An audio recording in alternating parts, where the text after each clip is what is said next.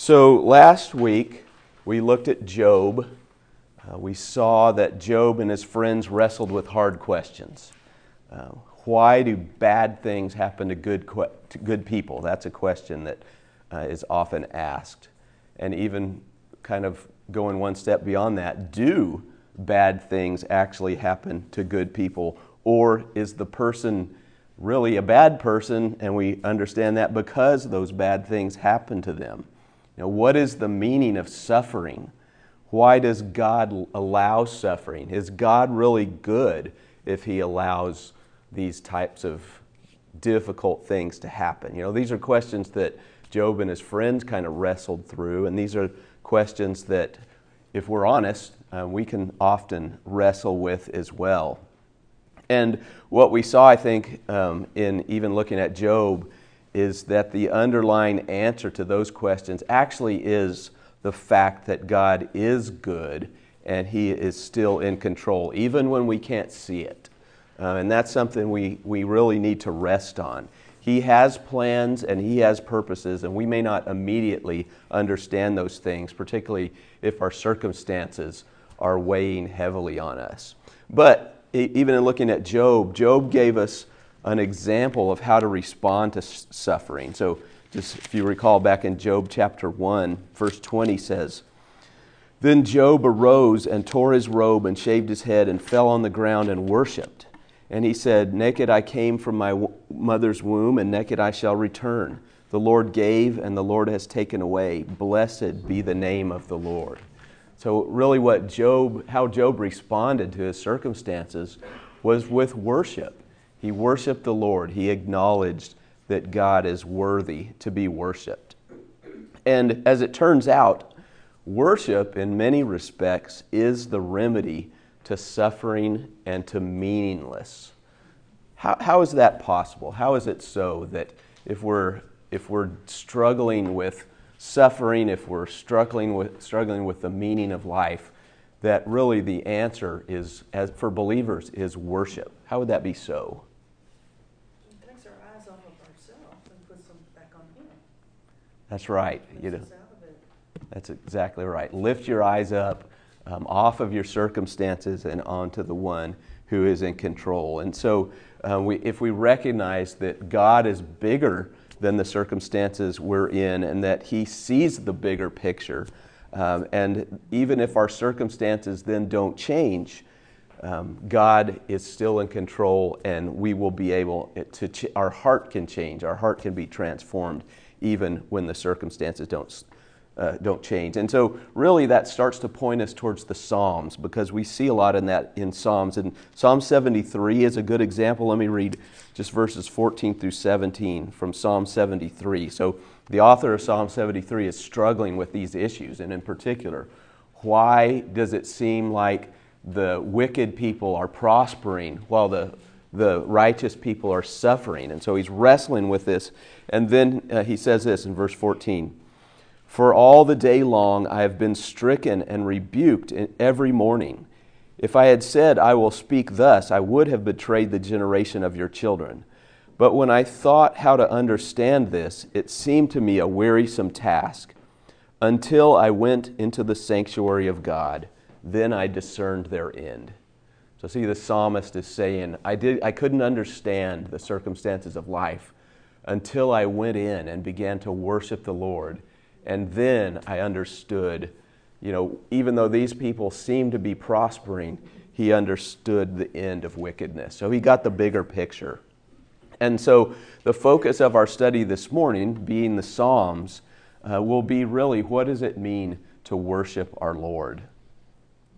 The Psalms are the Bible's hymnal, so to speak. It is full of songs that were meant to be sung corporately, prayed corporately, as well as individually. And so as we look at the Psalms this morning, we need to understand that worship is key. And right in the center of the Bible, God has given us what is essentially a great tool for worship. And so, these Psalms mostly were meant to be sung. So we understand that worship encompasses more than just singing. but singing is an important aspect of worship. And why is that important? Why would singing be important to God? Or why would singing praises to God be important? Because it brings out your innermost passion and glory to the Lord. Okay. When I sing, I'm praising the Lord when I sing. There's a joy and a passion for God's glory that we are able to express in that way. Yeah, I think that's true. Other thoughts on that? Well, one of the prophets says that God sings over us, so it's obvious that He enjoys singing. So God Himself sings. Yes. Interesting. Yeah. I think like she's saying, it basically is a way to show like what you truly love and not just like an expression of duty. Yeah. Okay. And I can't sing more than you're at. But Yeah. I love to sing. And it's like, and when I hear a George Strait song, you can't hold me back. Yeah. Well, that's good.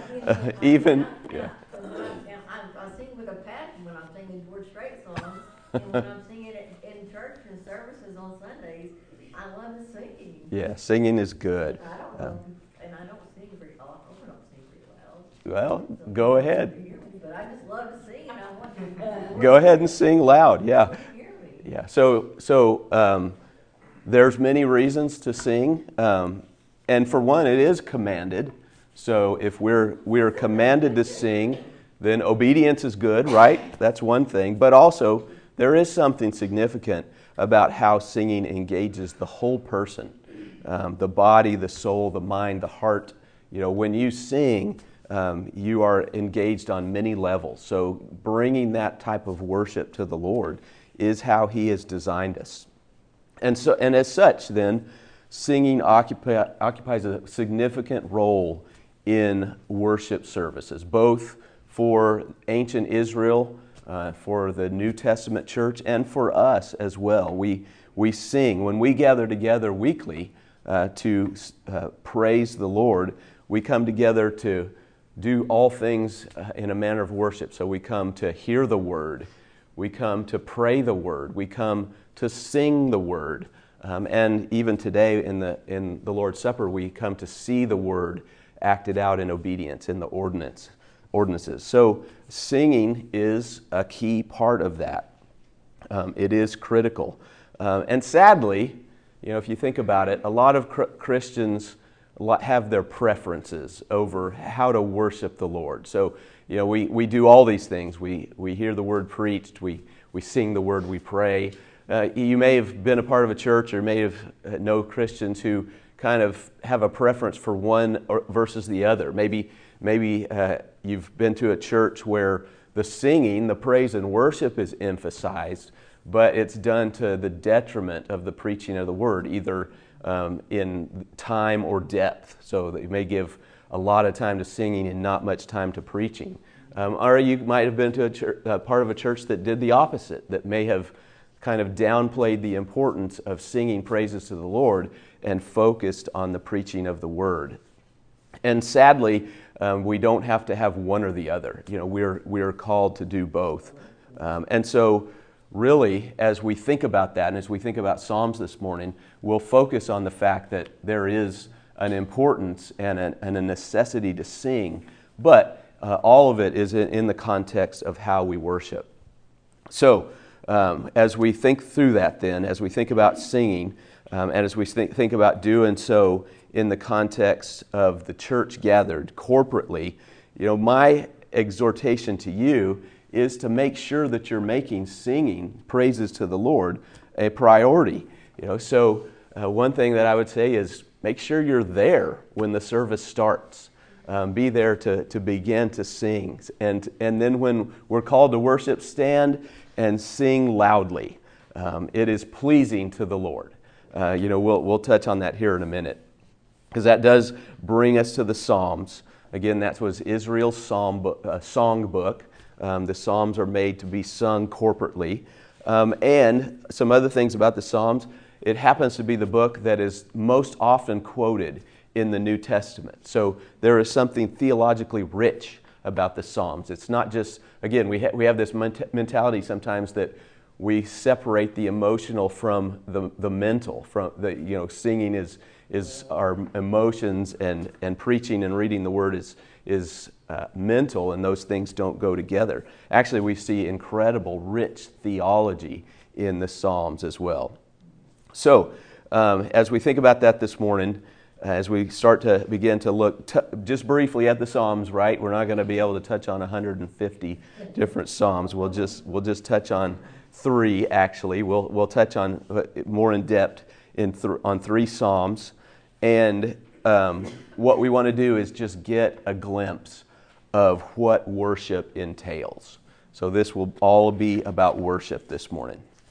But before we get into that, though, a little bit about the Psalms. Let's take a few minutes to become familiar with the Psalms, or the Psalter. You've heard that word. That's just a reference to the entirety of Psalms, the Psalter.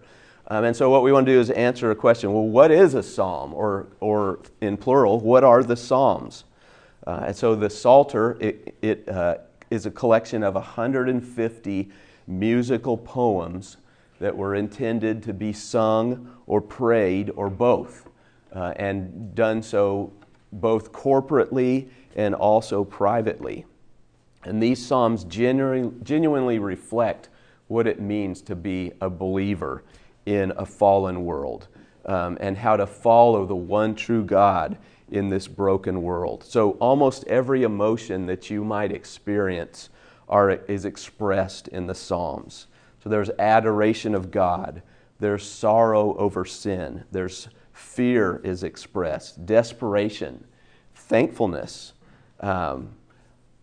just the glory of God lifted up, the hope that we have, weariness when we grow weary from life. All of these things are expressed in the Psalms, and so it becomes this rich treasury that we can go to in how to appropriately take these emotions and these circumstances to the Lord. And so 150 of them. The authors are varied. There's multiple authors.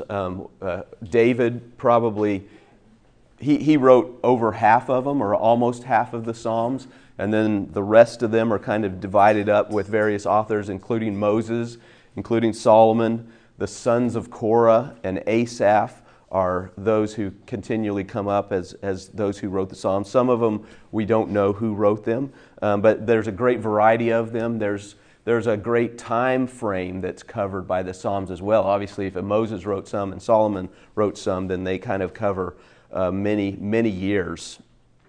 And ultimately, of course, like all of Scripture, the true author is God. So he inspired men to write these Psalms, but he is behind it. And that's very clear that in the New Testament, both Jesus and the New Testament writers clearly see the Psalms as being inspired, as being the Word of God. And all of those references that are made, they're references to it, the inspired, inerrant Word of God. And so the Psalter, the 150 Psalms in its present form, was probably collected around the time of the return from exile. So that's when, nobody knows exactly who did it, but it was put together. So if you think about it, this book of the Psalms was in the same form we have it today when Jesus was walking the earth. So when he had the same Psalter that we have. And so that's interesting to think about. And he used it. He referred to it often. And so it's organized into 5 books. And so just really briefly, each book ends with a sort of doxology, a praise to God. And each one, even though having a lot of variety within the book, also has an organizing theme. So book 1 is Psalms 1 through 41. And when those are taken together, they really point us to the coming Messiah. Then book 2 is Psalms 42 through 72. And these Psalms really address difficulties in life, but speak of the greater comfort we have in God in the face of the difficulties. Book 3 is Psalms 73 to 89, and these really help us understand how fleeting the triumph of evil is, and helping us to understand that God has a greater purpose, even in light of the things that we see. Book 4 is Psalms 90 to 106. These Psalms generally stress divine kingship in contrast with human kingdoms. And then finally, book 5 is Psalms 107 to 150, and it completes the Psalter with just these glorious praises to God. So that's kind of the organization of the Psalms. And then within all of these books are different types of Psalms. So there's a lot of different ways that the Psalms are categorized. And we could go on for a long time getting into this. But just for simplicity's sake, when we think about the Psalms, we'll just talk this morning about 5 categories. Now, you might take a psalm and it might fit in one category, or it might fit in more than one category. But just to give us kind of a little bit of help on how to think through this, 5 different categories of psalms. So first are psalms of praise. So that should be fairly obvious, but these simply call God's people to praise Him for who He is. So just an example of that is Psalm 8. You're familiar with this psalm, I know. Psalm 8, O Lord, our Lord, how majestic is your name in all the earth. You have set your glory above the heavens. Out of the mouths of babes and infants you have established strength because of your foes, to still the enemy and the avenger. When I look at your heavens, the work of your fingers, the moon and the stars which you have set in place, what is man that you are mindful of him, and the son of man that you care for him? Yet you have made him a little lower than the heavenly beings, and crowned him with glory and honor. You have given him dominion over the works of your hands, and have put all things under his feet, all sheep and oxen, and also the beasts of the field, the birds of the heavens, and the fish of the sea, whatever passes along the paths of the sea. O Lord, our Lord, how majestic is your name in all the earth. You know, it's just giving praise to God, and many psalms are like that. And then the next category that we'll look at is psalms of thanksgiving, which give God thanks for answering specific petitions. So the author goes with a particular request for God, God answers it, and then the author responds with praise. So, for example, Psalm 30, won't read the whole Psalm 30, but just verses 1 through 5. I will extol you, O Lord, for you have drawn me up, and have not let my foes rejoice over me. O Lord my God, I cried to you for help, and you have helped me. O Lord, you have brought up my soul from Sheol. You restored me to life from among those who go down to the pit. Sing praises to the Lord, O you his saints, and give thanks to his holy name. For his anger is but for a moment, and his favor is for a lifetime. Weeping may tarry for the night, but joy comes in the morning. You know, so David had gone through a particularly difficult period of his life. He prayed to the Lord to deliver him from that, and God did. And then he responds with thanksgiving. And then the third type then is what we call the Psalms of Lament. So an example of Psalms of Lament is Psalm 13. How long, O Lord, will you forget me forever? How long will you hide your face from me? How long must I take counsel in my soul and have sorrow in my heart all the day? How long shall my enemy be exalted over me? Consider and answer me, O Lord my God. Light up my eyes, lest I sleep the sleep of death. Lest my enemy say, I have prevailed over him. Lest my foes rejoice because I am shaken. But I have trusted in your steadfast love. My heart shall rejoice in your salvation. I will sing to the Lord because he has dealt bountifully with me. So you hear the trial the author is going through, and just the lament of the reality of life. You know, and sometimes these psalms of lament are a little bit strange to us as American Christians. We seem to have been taught, at least implicitly from time to time, that to be a follower of Christ means everything is joyful all the time, and it is only blessing every day, right? And sometimes we feel awkward, or we feel like we're less of a Christian if we deal with these things that are lamentable, that we need to keep up this kind of facade of happiness all the time. But that's not faithful and consistent with Scripture. You know, we go through all kinds of trials, as did the authors of Psalms. And what did they do? They poured out their heart to the Lord. in a right way. So there's ways that we can lament and end in bitterness and discontentedness. But the authors of the Psalms show us that we take these laments to the Lord. And ultimately, as we kind of turn from looking at our circumstances to looking at Him, then we're able to worship in the end. So we don't have to be bitter, that's right. So the Psalms of Lament just show us that those emotions are real and give us a proper picture of what to do with them. The fourth type of psalm is wisdom psalms. Psalm 1 is a good example of that, and we'll get into Psalm 1 here a little bit more. But wisdom is important, obviously. And then the fifth category are what some call royal psalms or kingship psalms. And really, they do what even we thought about several weeks ago when we were looking at Ruth and 1st and 2nd Samuel. They acknowledge that what the people need is a king, but the true king is the coming Messiah. And so there's several examples of that, obviously, but Psalm 110 is one, and we'll touch on that a little bit more here in a minute as well. So that's a lot to take in. I get that. Any questions so far about the Psalms before we get in to kind of the focus of worship? All right. Well, for the rest of our time, here's what we want to do. We want to look at how the Psalms help us to rightly worship our Lord. And to do this, we'll do it in three ways. Number one, we'll see that the Psalms call us to delight in God's Word. Secondly, the Psalms call us to celebrate God's character and His works.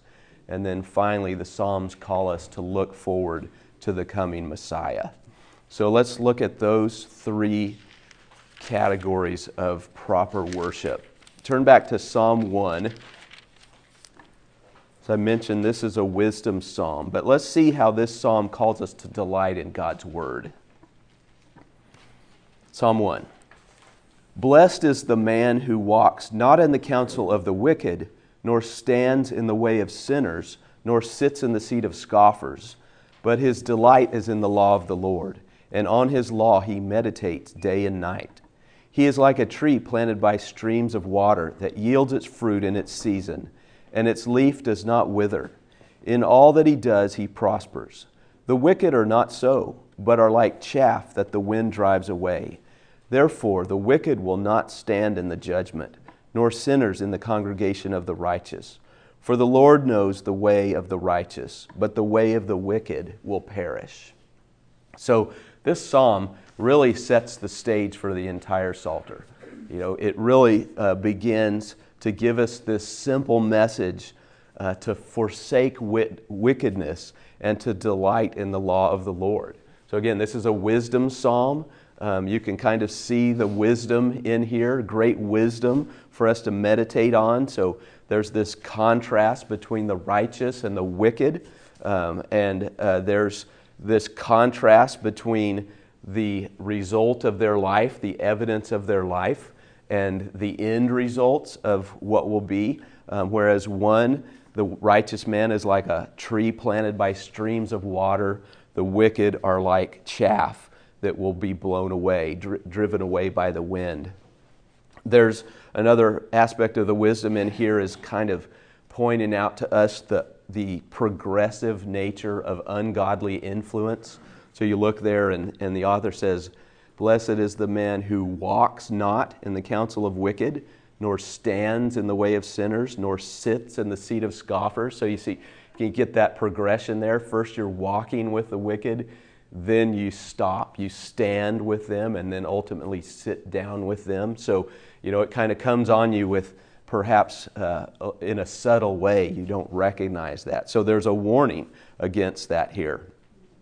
But ultimately, at the heart of this psalm is this idea that the blessed one is the one who's characterized by delighting in the law of the Lord, it says there.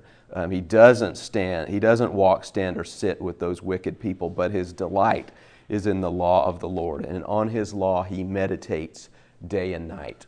So let's think about that for a second. What does it mean to delight in the law of the Lord?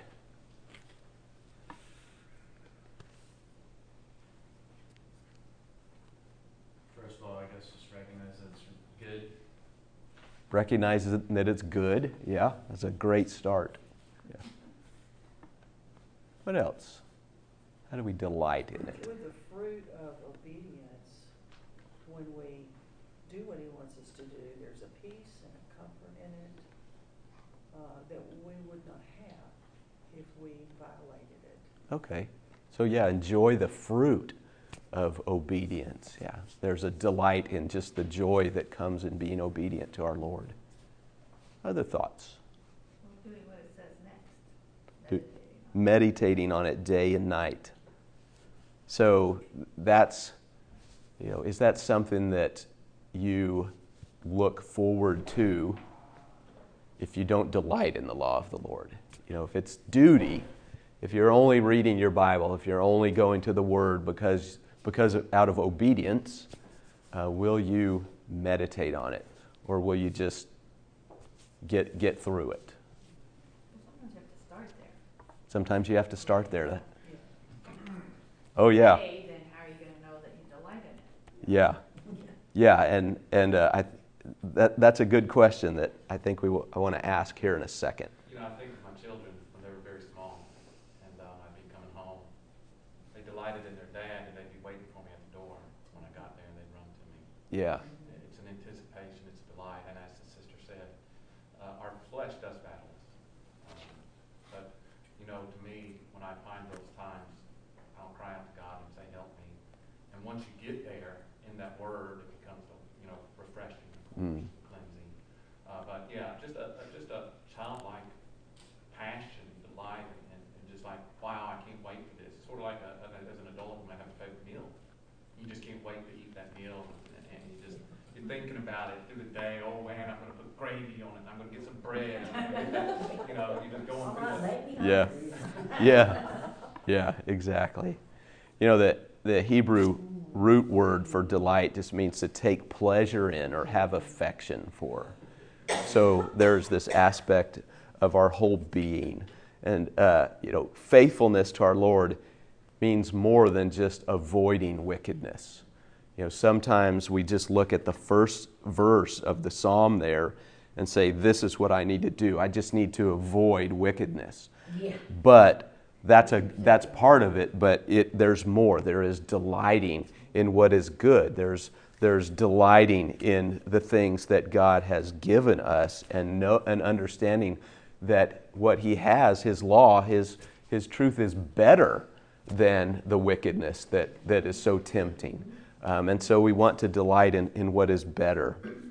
And so, that's what truly enables us to avoid those temptations.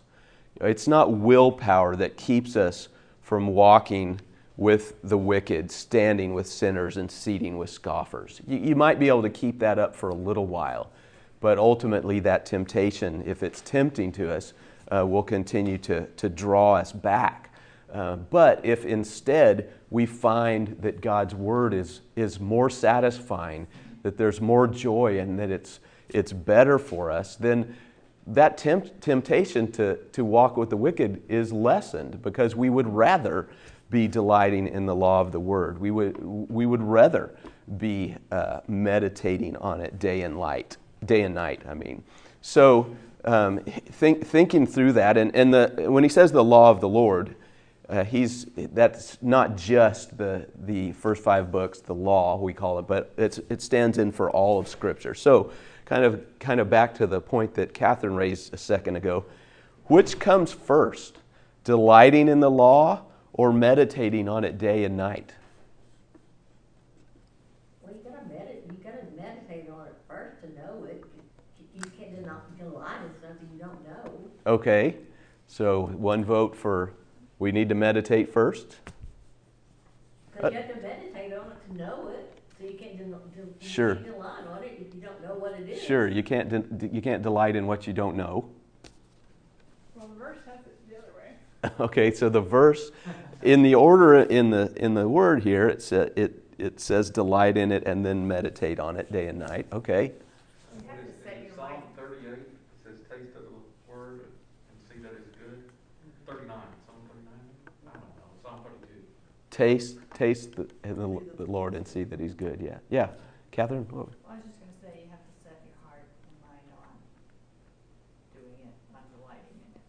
Yeah. Yeah. I mean, it's not really a question that I've got a pat answer for. You know, So it's, you know, we know Jesus is the Word, and it makes me think of the miracle of the feeding of the thousands. And they weren't delighting in Him, they were delighting in the miracles. And then when they found out He was a food factory, they were delighting in the food. And they never were delighting in the Word that He was saying. Right. Yeah. Yeah. I mean, it's not, you know, it's not a set, pat formula. So whether you get into God's Word out of obedience and you read it and then it becomes sweet to you and you begin to delight in it, or whether you just delight in the Lord because of what He has done for you and the little you know, and that compels you to meditate on it more and more, either one is good. Either one is a way to be obedient. But the point is we don't want to be like those people that Jesus fed and just want the things that come out of it, the benefits. We want to delight in the Lord, and we want to delight in His law. And so, you know, the interesting thing about this psalm, as we think about it, we may have a tendency to think about it in individual terms. Well, I need personally to delight in the Lord, and so therefore I will spend time alone meditating on the Word day and night. And that's good. That is definitely what you should do. But it's interesting that this psalm is intended to be sung corporately.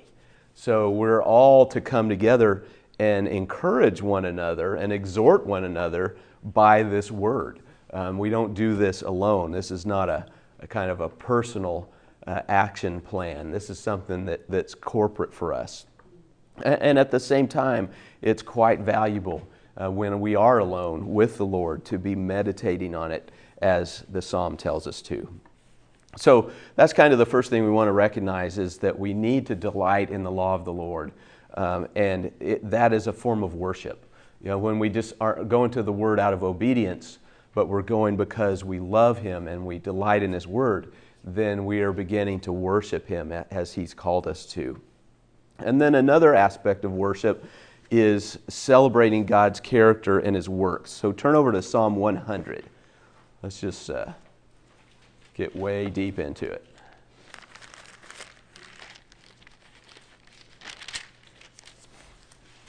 This is a short psalm, 5 verses. Make a joyful noise to the Lord, all the earth. Serve the Lord with gladness. Come into His presence with singing. Know that the Lord, He is God. It is He who made us, and we are His. We are His people and the sheep of His pasture. Enter His gates with thanksgiving and His courts with praise. Give thanks to Him. Blessed be His name. For the Lord is good. His steadfast love endures forever, and His faithfulness to all generations. Amen. Amen. So there's a psalm, again, a corporate psalm for the body to sing together. And it calls us again to celebrate who God is, His character and His works. I think I hear 3 different songs in there. Yeah, there are a lot of songs that have been pulled out of this for us to sing corporately. Yeah, exactly, which is good. And note, though, the fact that this is from a plural point of view. Verse 3, know that the Lord, He is God. It is He who made us, and we are His people. We are His people and the sheep of His pasture. So when we gather together, again, part of what we're to do is to sing God's praises. And He says here, make a joyful noise to the Lord, all the earth. So even if we're not necessarily a great singer, we can all make a joyful noise, right? So we're called to do that.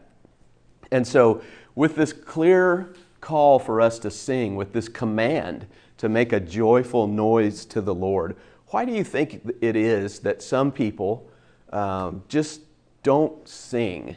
Even when gathered corporately, you know, do an experiment one day. You just turn around and look, and you see somebody here and there. They're just not singing. Why do you think that it's like that? Because they're like me, they know they can't, they don't have to do it, have them terrible voices. Okay, so they don't want to be a distraction because they don't sing well. I think some people say that. Sometimes I stop Okay, so maybe there's a, To like meditate on that instead of just like saying without thinking about when I'm singing. But I think about what I'm saying. Yeah. I'm sorry. No, it's okay. I do too, but sometimes I need to like stop and just listen to the lyrics and hear other people sing as well. so there's some meditation that can cause people to just pause. But I do think about when I'm singing. Sure, we should. They might Yeah. not I'm know gonna the sing song. louder. What's that? You might not They might not know the song. might not know the song. Yeah, sure. Psalm 32 and Psalm 51 both speak when David was in his sin. He talked about keeping silent. When he's crying out in confession, he says, restore the joy of your salvation. Then he expresses the fact that I can sing praises again. Exactly. And I know that when I'm far from God, there's some songs I have a hard time singing Mm-hmm. because I don't know if it's like I surrender all. Well, I want to surrender all. I hope I've surrendered all, but I'm saying I've surrendered all. And it's things like that. And sometimes songs will cause me to pause, and reflect. But David's sin kept him silent. And there's multiple reasons, as you said. It's not just a one answer thing. Yeah. But I know in my own personal life, when I go through struggles, I don't wake up singing a song to the Lord. Sure. I wake up wanting to sing a song to the Lord, but there's sin right here. Mm. And I know that I got to deal with this before I can do this. Yeah. Yeah. So I didn't actually anticipate people giving me good reasons for not singing. Maybe you're critical, or you're just like you don't like that Yeah. Yeah. arrangement, or I always, when we sing, I've been where we sing, I stand amazed in the presence, but everybody's sitting, that seems kind of weird. So just things that really don't have anything to do. Yeah. Yeah. A critical nature. Yeah. Yeah. And there are so I'll acknowledge here there are perhaps some good reasons to pause and sing, but at the same time, I think our general the command we have and the general way we should go about it is that we should sing. Even New Testament says we are to sing psalms, hymns, and spiritual songs to one another. So there's an interesting aspect of encouragement for others to be singing. And so, if you're one who says, I don't sing very well, I don't want to be a distraction, I don't know the song, so I'm just going to sit this one out. I don't like this song, it's not really my style.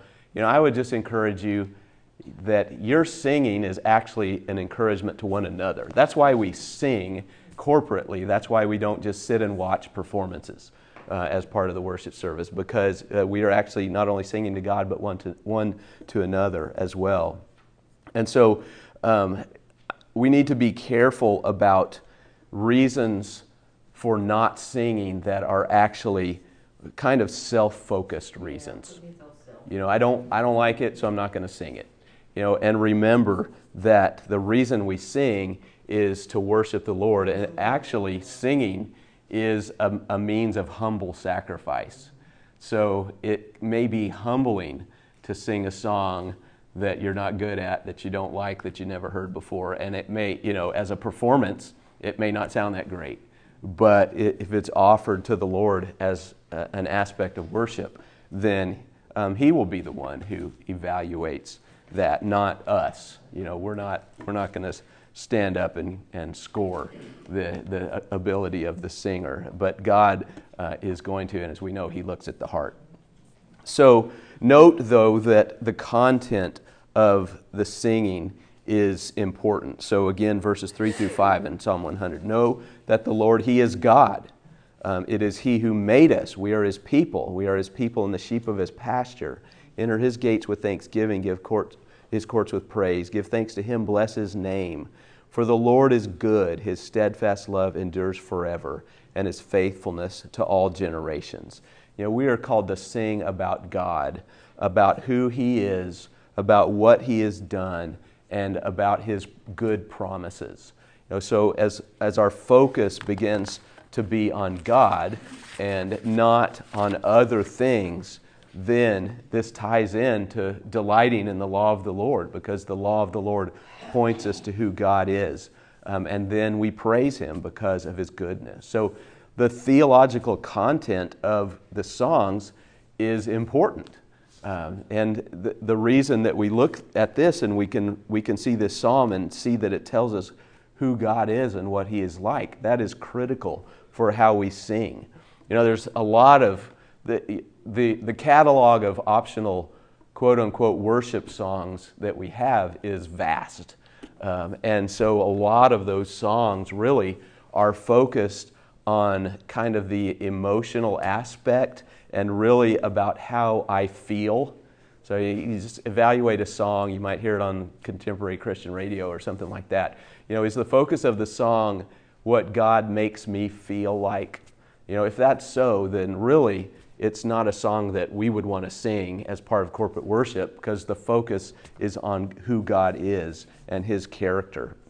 And that's the way we want to evaluate a song. And that's why, you know, those who plan the services spend a lot of time evaluating the songs for what they say about God and how they relate to the passage that's going to be preached, and not just, you know, do we like them or not, and do we like the music. And that's why, you know, we can come in and say, well, what a weird mix of songs we sang today.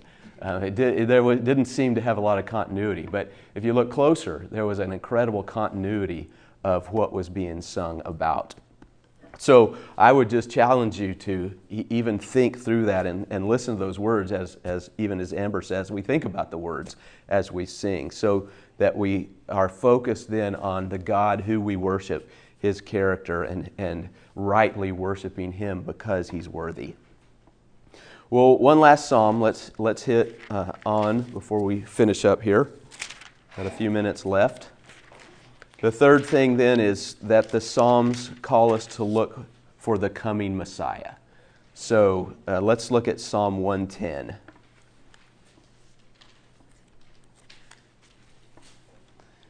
The Lord says to my Lord, sit at my right hand until I make your enemies your footstool. The Lord sends forth from Zion your mighty scepter. Rule in the midst of your enemies. Your people will offer themselves freely on the day of your power, in holy garments. From the womb of the morning, the dew of your youth will be yours. The Lord has sworn and will not change His mind. You are a priest forever after the order of Melchizedek. The Lord is at your right hand. He will shatter kings on the day of His wrath. He will execute judgment among the nations, filling them with corpses. He will shatter chiefs over the wide earth. He will drink from the brook by the way. Therefore, He will lift up His head. So this is one of these royal or kingship psalms. It's actually the most often quoted psalm in the New Testament. So interesting piece of trivia there. But what is this psalm about?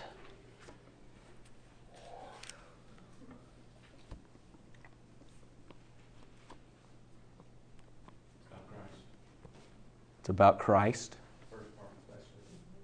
Yeah, about the coming Messiah, right? Who will do what? He will defeat His enemies and He will reign for eternity. So we could really dig into a lot in this psalm this morning. You don't have a lot of time to do that, but we already saw that we're to meditate on the word day and night. So you can take this psalm, meditate on it, and understand it more clearly. But there are a few highlights in here that we can touch on briefly. Verse 1, this is God the Father's promise and His command to the Davidic king, so the one who would come from the line of David. He's favored and he will be victorious. So God looks on His king with favor. He promises His victory there. Sit at my right hand, the position of favor, until I make your enemies your footstool. So He will defeat all of His enemies. And we know that Jesus is who is in view here. David even lets us know that as he calls Him, the Lord says to my Lord. So he's talking about his Lord, his Savior, His Messiah. In New Testament, in Matthew 22 in particular, Jesus points this out, that David was talking about someone who would come after him. And actually, it turns out that David was talking about Christ himself. And so again, he will rule over his enemies. He will make them his footstool. And it even says that he is, the Lord sends forth from Zion, verse 2, your mighty scepter, rule in the midst of your enemies. And this is actually already happening. Jesus is already ruling. He's already at the right hand of the Father. So even though it looks to us as if the enemies of God are still thriving, we know that Christ has already won the victory. And he is ruling in his kingdom. All of those who are his, he is ruling over. So there's a lot in there that we can be thankful for, be hopeful for. Interesting, in verse 4, it also says that this king is actually also a priest. The Lord has sworn and will not change his mind. You are a priest forever after the order of Melchizedek. So he's a different kind of priest, not the same priest that came from the line of Aaron, but he is in the order of Melchizedek. You can look back in Genesis, I think it's chapter 19, I can't remember, but where Melchizedek's story is there. And then you can also see that in Hebrews. The author of Hebrews very clearly tells us what that's all about. But then in verses 5 through 7, the king, the Messiah, absolutely destroys all of his enemies. He pours out his wrath. It says that the nations are filled with corpses. And so this is a picture of complete and devastating victory that this coming king will win. So is there anything in this that might lead us to praising God and worshiping? It's kind of rough. Well, as victorious Christians, we won't be a part of it. There's joy in knowing. Jesus, we will be with him. Yeah, there's joy in knowing we're part of his kingdom, not part of the nations that will be destroyed. Yeah. I mean, if we're talking about God's character, he's demonstrating his justice here, and we ought to praise him for that. Yeah, Otherwise, he's not really God. He's not exercising yeah. his role.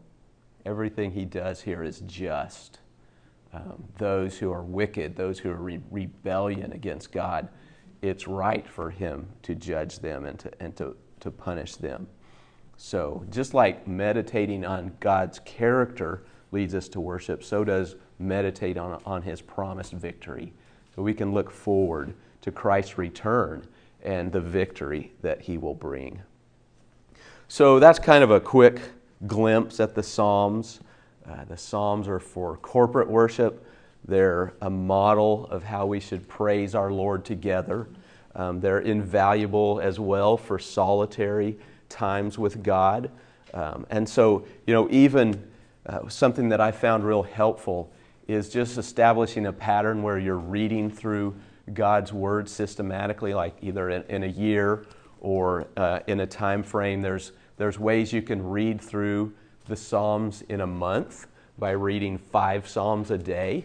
You get through that in a month, and just continually being in God's Word and in the Psalms is incredibly helpful for us. Praying through the Psalms as well is something that we're called, that's beneficial to us. We're called to pray, and we have all of these prayers that have been written out that we can pray. And there's a great resource. Don Whitney has a book called Praying the Bible that really takes you how you can just open up a psalm and just pray along with the author and pray faithfully to God. So all of this will orient you towards God's law, that we would delight in it and that we would want to meditate on it day and night. It orients us towards God's law, also his character, and also his promised Messiah. And the results of orienting ourselves towards those aspects of God will be worship. The result will always be worship, because when we see how good God is, we are compelled to praise him. So, any other thoughts, any other comments? Yeah, Susan? Well, I was thinking about, too, the instruments that it talks about to use just to praise him, but it doesn't say it's accompanied by song. It'll say praise him with the lyre, praise him with the harp, praise him with the tambourine. Mm-hmm. And I was thinking, too, how music can drive off the demonic. it's not in the Psalms, but when King Saul was tormented by a demon spirit, David was called for to play his instrument. Mm-hmm. And as he played that instrument, that demon spirit left. So it's good for deliverance, to drive off the enemy. Yeah, I mean, I think insofar as it gets our mind off of, again, those circumstances and back on the one who's in control of those circumstances. Yeah, it absolutely is helpful in that way. And instruments, and you know, the instruments are talked about there, and they were used in conjunction with the singing. If we look at how they worship in Israel, so instruments aren't bad, but as you know, sometimes you'll notice that as we sing in the service, they'll just stop the instruments and it'll just be voices. And that's encouraging as well as we focus on the voices, all of our brothers and sisters in Christ praising Him together as well. So the takeaway is go sing. Any other thoughts? Amen. One thing I thought is just super cool. The songs that we sing in church today point forward to the songs that we'll sing as a church in heaven. And I was looking in Revelation and it says, then I heard what seemed to be the voice of a great multitude, like the roar of many waters, like the sound of mighty peals of thunder crying out together. And then it has just a beautiful song of us just praising the Lord from people of every tribe, tongue, and nation, like together. Yeah. And so it's cool to remember that, like, we sing today and we get almost a picture of heaven. It's just pointing us towards that. Yeah. And that picture of all the saints gathered around the throne is a glimpse of worship. And sometimes people ask, well, why don't we have a choir at UBC? And the answer is we do. You're all the choir. We're all going to be worshiping together the Lord before the throne. So we do that now as well. Instead of sitting and watching others sing, we sing ourselves. So, all right, well, let me close this in prayer. Lord, we do recognize who you are. Lord, your word is worthy to be meditated on and to be delighted in.